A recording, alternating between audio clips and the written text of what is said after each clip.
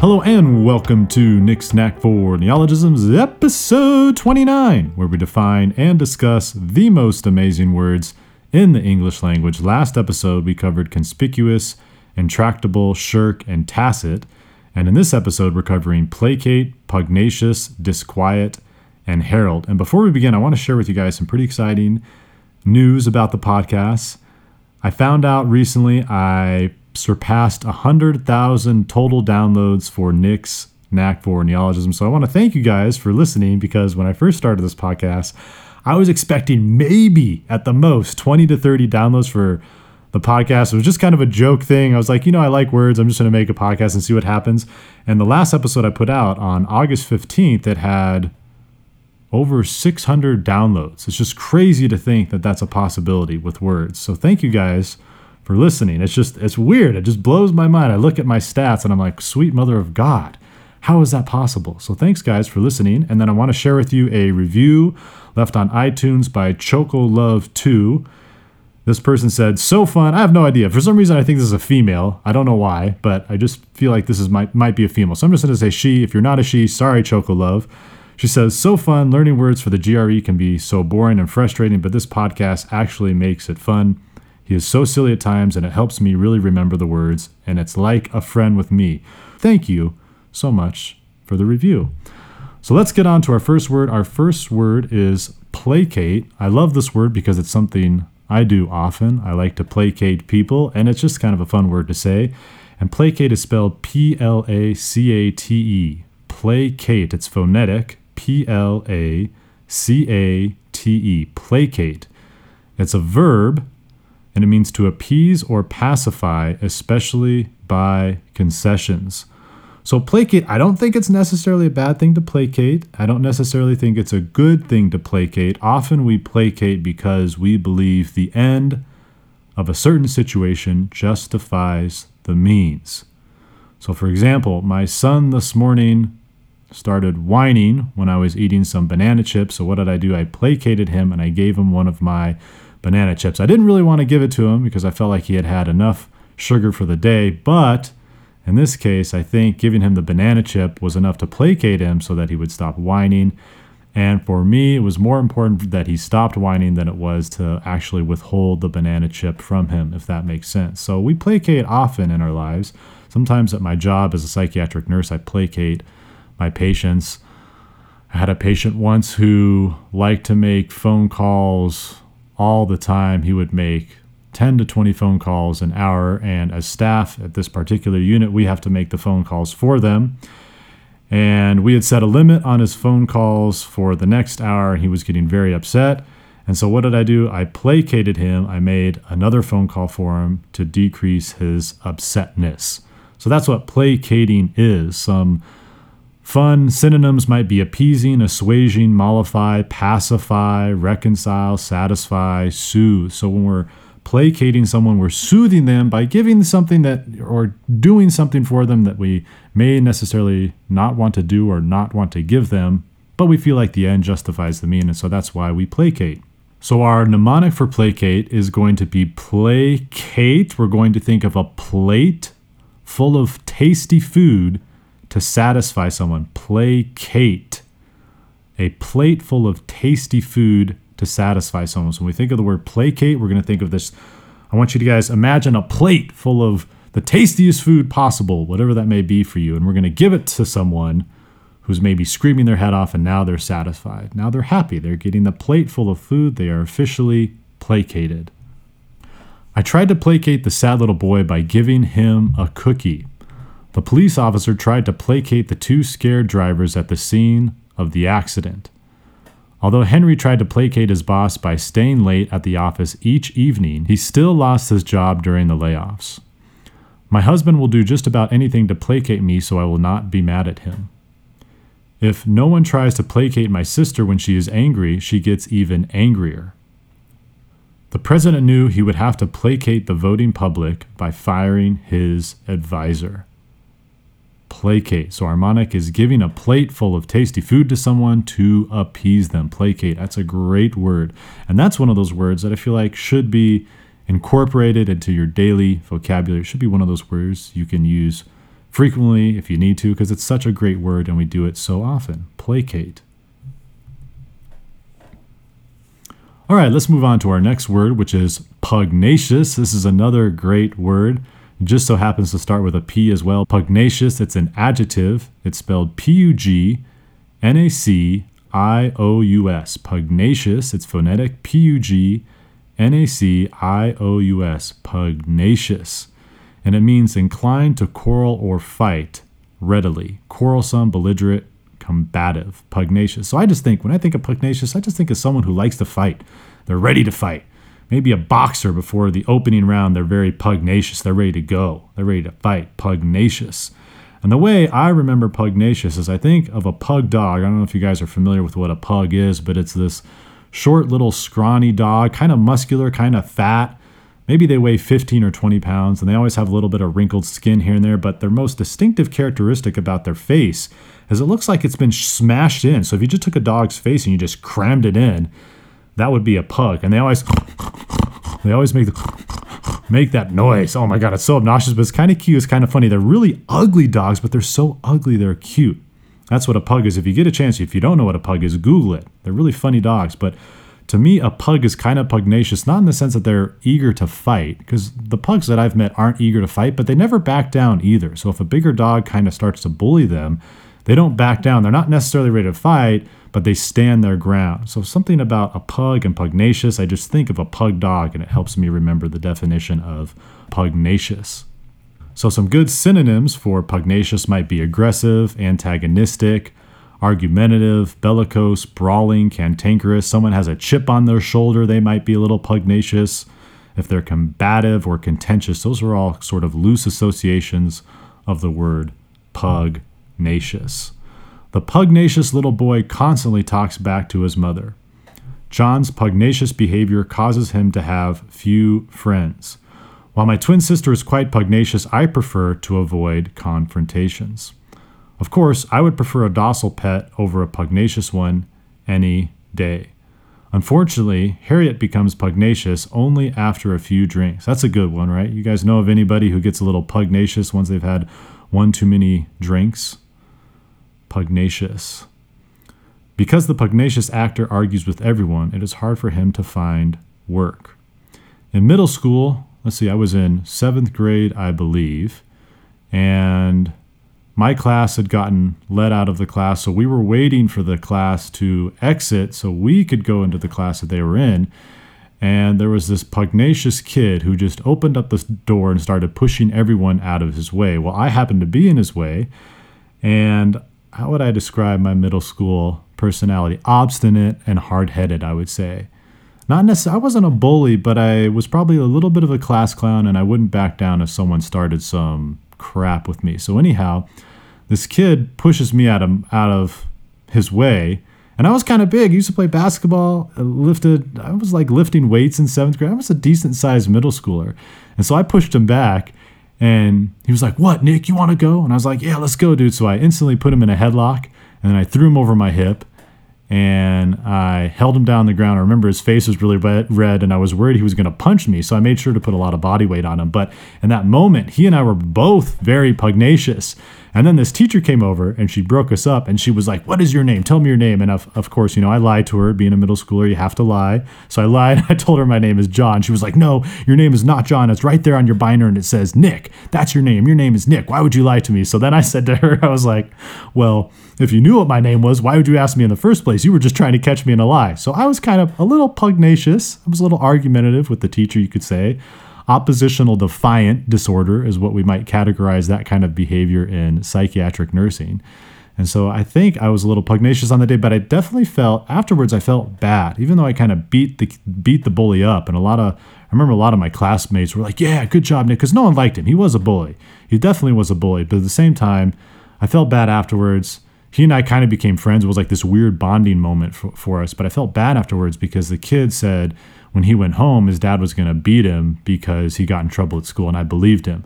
I think a lot of tough kids, a lot of bullies come from broken households, so I felt really bad for the kid. It was crazy. I saw him some years ago after we graduated from middle school. I just saw him randomly driving down a street that I lived on, and he was with a bunch of buddies, and we're like, dude, I was like, what's up, man? His name was Eric. I was like, what's up, Eric? How you doing? So it was peculiar. I felt bad for him. Wish I could go back and just like see how his life turned out.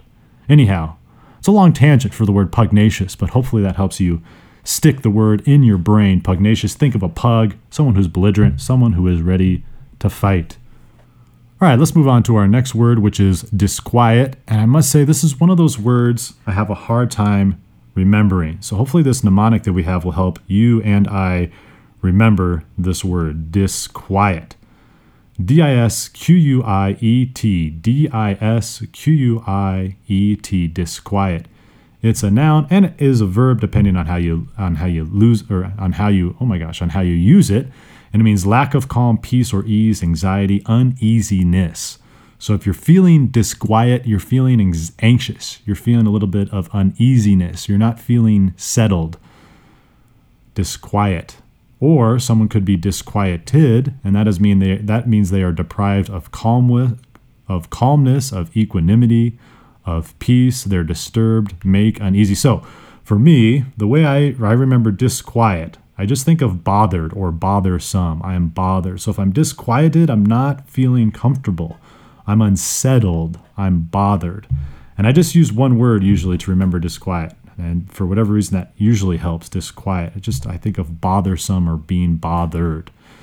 So our mnemonic for disquiet, if you think of dis, the prefix, right, that sort of means moving away from something. So if we're disagreeing, we're moving away from agreement. If we dislike something, we're moving away from liking it. So disquiet, I think of, if I am disquieted, I'm moving away from quietness because I'm bothered. We're moving away from quietness. We're feeling bothered. We're disquieted. We're uneasy.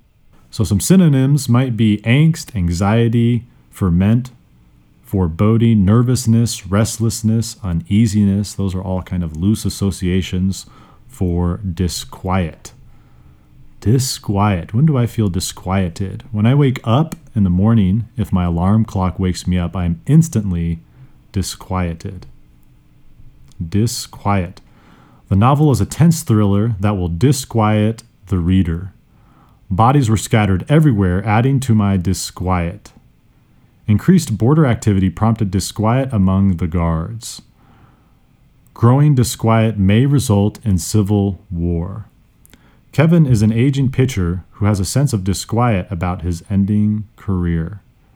So what do you feel disquieted about? What disquiets you? What bothers you? What makes you feel anxious?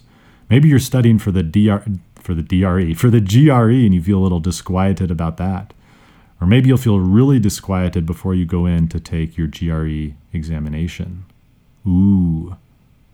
Or what helps your disquietude or disquietness, or what alleviates your disquietude, or what placates your disquietude? I'll give you guys, I've never really had bad test anxiety, but I've taken some tests that were pretty important. Tests that kind of could, to some degree, determine the rest of my life, right? Like my nursing board examinations. That's a pretty big test. You can fail it, I think, 3 times or 4 times. And then after that, there is a certain amount that you can fail, and then you're not allowed to take it ever again. I think, at least that was my impression. So that could easily cause some disquiet for those taking the test. But for me, I've never really had bad test anxiety. I think in part because I usually study pretty well for tests. And then number 2, I go in with an I don't care kind of attitude. Just like, I don't care. Whatever's going to happen is going to happen. I'm prepared for this test. I'm going to do the best I can. And if I fail, I fail. If I pass, I pass. But I've done my best. I know I've done my best. I'm ready. Bring it on. That's the attitude that I bring to any sort of test that I take. I remember in nursing school, there was this one gal, she was so disquieted by any sort of test. I felt horrible for her. I mean, she had horrible disquiet. I'm talking about anxiety that was through the roof. I mean, she would start to cry almost. She would start to shake before taking a test. And these weren't super important tests. They were important tests, but they weren't test that would make or break her nursing career, and yet she still felt a lot of anxiety, a lot of disquietude because of the test. It's kind of sad to see. I think there's a lot of people out there with really bad test anxiety. So I don't know if that helps. That's my only advice. That's my unsolicited advice for those of you out there who have a lot of disquiet about taking tests. Just study hard, know you've prepared for the test. When you go in, just do the best you can and let the chips fall where they may. So that's the word disquiet. We think of moving away from quietness because we're bothered. That's our mnemonic. All right, let's move on to our last word, which is herald. I think it's a weird word, but I think it's a word that might show up on a test. I've seen it frequently. It's not that uncommon. It's somewhat uncommon, but not that uncommon. Herald. H-E-R-A-L-D. Herald. H-E-R-A-L-D. Herald. It is a noun, a person or thing that precedes or comes before something else, a forerunner. The returning swallows, those heralds of spring. So it's something that lets us know that something else is going to come, right? So swallows are a kind of spring bird, I guess. And when the swallows come, we know that they're heralding spring because they only come out during springtime. Herald can also mean a person or thing that proclaims or announces. A good newspaper should be a herald of truth, an announcer of truth. Herald. Herald. To give news or tidings of, announce, proclaim. So anyone who is making some sort of proclamation is heralding. They are a heralder. When I think of the word herald, though, I usually think of it meaning to indicate something. So like those swallows sort of indicate spring, they herald spring, right? To indicate or signal the coming of, to usher in. That's what I think of herald. But it can also mean to announce or make a proclamation. So what is our mnemonic for the word herald? A word that means to indicate something or signal that something is coming. You could think of herald as hearing all. If you hear all things, herald, hear all. I know it's a bit of a stretch, hear all. If you hear all things, you might become a prophet, right? You might make an announcement thereof, or you might know what is indicating, or you might know what is indicative of something else because you hear all things. Herald.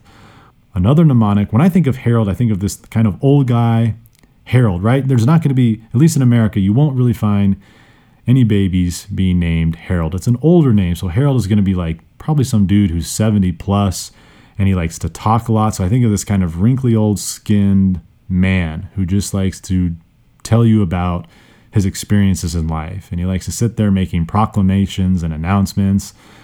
And he likes to tell you about things that might come, right? Because he has so much experience on earth, this Harold, that he can tell you what's going to happen in your life based on the choices that you're making, because he himself has been through similar situations. Harold. He knows so much.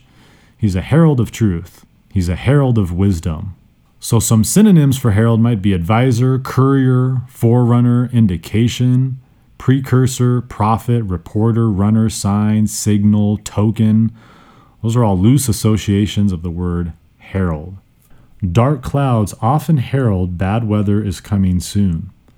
I don't like listening to the news because I find their heralding to be quite exhausting. What heralds success if not hard work, dedication, and perseverance? A sedentary lifestyle coupled with fast food and stress heralds type 2 diabetes. When the cops arrived at my front door with a warrant, I knew this heralded a search of my house. After a few hundred years, their predictions obviously resembled doomsday cultists. The end is often heralded, but never delivered. I like that one. It reminds me of those environmentalists who always say, I think the last one, I don't really follow the news, but the last big environmental scare was global warming, right? And it's like, in 10 or 15 years, the world is going to be under the ocean, blah, blah. But if you look historically at environmentalist heralds, you'll see that they are always wrong. They might have some truth to them, and I'm not saying what they're saying isn't important or doesn't need to have attention brought to it, but nevertheless, these environmental scares, these heralds of the environmentalists, always turn out to be untrue. Dawn came quickly, heralded by the singing of birds and the splashing of fish in search of the early insect. herald. So that is the word herald. Let's go through our 4 words: placate, pugnacious, disquiet, and herald. And let's see if we can remember the mnemonics for each word. So let's start with placate. Do we remember our mnemonic for placate? Let me give you guys a hint, all right? It has to do with a plate. And we did something with the plate, and we gave it to someone. The plate was full of food, and when we gave the plate to that person, it was full of food. We gave it to a starving, emaciated person who hadn't eaten for 1,000 years. So they appeared rather satisfied because we gave them the plate full of food. They were placated. We appeased them. We pacified them. We soothed them. We placated them with our food. Placate. All right, how about pugnacious? I told you guys to think of this dog, right? Pugnacious. The dog has that squished in face. Pugnacious. It's a dog that stands its ground. Pugnacious, what does it mean? Yeah, it means someone or something inclined to fight, ready to quarrel, ready to go, guys. We're ready to stand our ground. Let's go. Let's get in a fight. Let's be pugnacious. Pugnacious. Don't you be pugnacious with me, young boy. Our next word was disquiet. This is the word I always forget. I apologize, by the way. If you guys hear this, I don't know if you can hear that or not, but this chair I'm on squeaks. In fact, it's disquieting, all right? I feel a little disquieted by the chair that I'm on. What is the definition of disquiet? Remember, we broke it up. The mnemonic was to break it up, D-I-S. We took the prefix. We separated it from the quiet, dis and quiet. We broke them up. We moved away from quietness because we were bothered. We were bothered. Disquiet means you're bothered. You're uneasy. You're anxious, right? Disquieted. Maybe my voice makes some of you disquieted out there. Har, har, har. Disquiet. And our last word, we had placate, pugnacious, and disquiet. And then we had herald. Herald the old man. All right, I don't know if I've done my old man voice for you guys, but all right, now let's talk about the word herald. What does this word mean? Well, it's going to sound a little weird. I like herald. When I think of herald, I think of this old guy who kind of talks like this, and he just talks on and on. What was our mnemonic for herald? I think this is our worst mnemonic. And I say that because I myself, even after coming up with the mnemonic, am having a hard time remembering it. Herald. Thought of this old man, hear all, someone who hears all things. Herald. The word, what does it mean? Our mnemonic was this old guy who likes to talk a lot, likes to make proclamations, right? He likes to announce his things. He's been through so much in life. He can tell you when something is going to happen. He's a prophet. He knows precursors. He knows what is indicative of what, right? Herald, to indicate or signal something. That is what the word means. Herald. Herald knows all. I can tell you what's going to happen. I can tell you if you don't pass your GRE, your life is going to come to an end. I'll tell you, I took that GRE when I was your age, and I didn't pass. And look at me now, wallowing in a nursing home. Herald. All right, so that sums it up, you guys, for episode 29. I cream for breakfast. I cream. Oh, wait, no, sorry, it's ice cream for breakfast. Freudian slip. I cream for breakfast. All right, wow. Ice cream for breakfast. All right. Apparently this person probably likes ice cream for breakfast. Says, I literally have never written a review. Literally has never written a review, but this podcast is so good for studying GRE words. I typically play a podcast immediately when I wake up. That's freaking awesome. I mean, you get to wake up to sweet mother, you get to wake up to my voice. What? That's just amazing. You guys, I'm being sarcastic, all right? Please note my sarcasm here. I typically play a podcast immediately when I wake up, and again when I get home from work or while making dinner. The ways to remember some obscure words are working, and then he puts in parentheses. Trick the chicken for chicanery. Trick the chicken. Yeah, I remember that episode. Chicanery. It's a good word. All right. Thank you for that review. Ice cream for podcast. Now my tongue is doing that tongue-tied thing. If you guys haven't, please consider leaving me a review on iTunes. I know what's happening. Some of you out there are like, when I get home, I'm going to leave them a review, but you get so busy with your lives, you forget. So go ahead, take out your phone, leave yourself a reminder, go on to Nick Snack for Neologisms, leave me a review, and perhaps the next person who leaves me a review, their review will be read on our next episode. Bye-bye.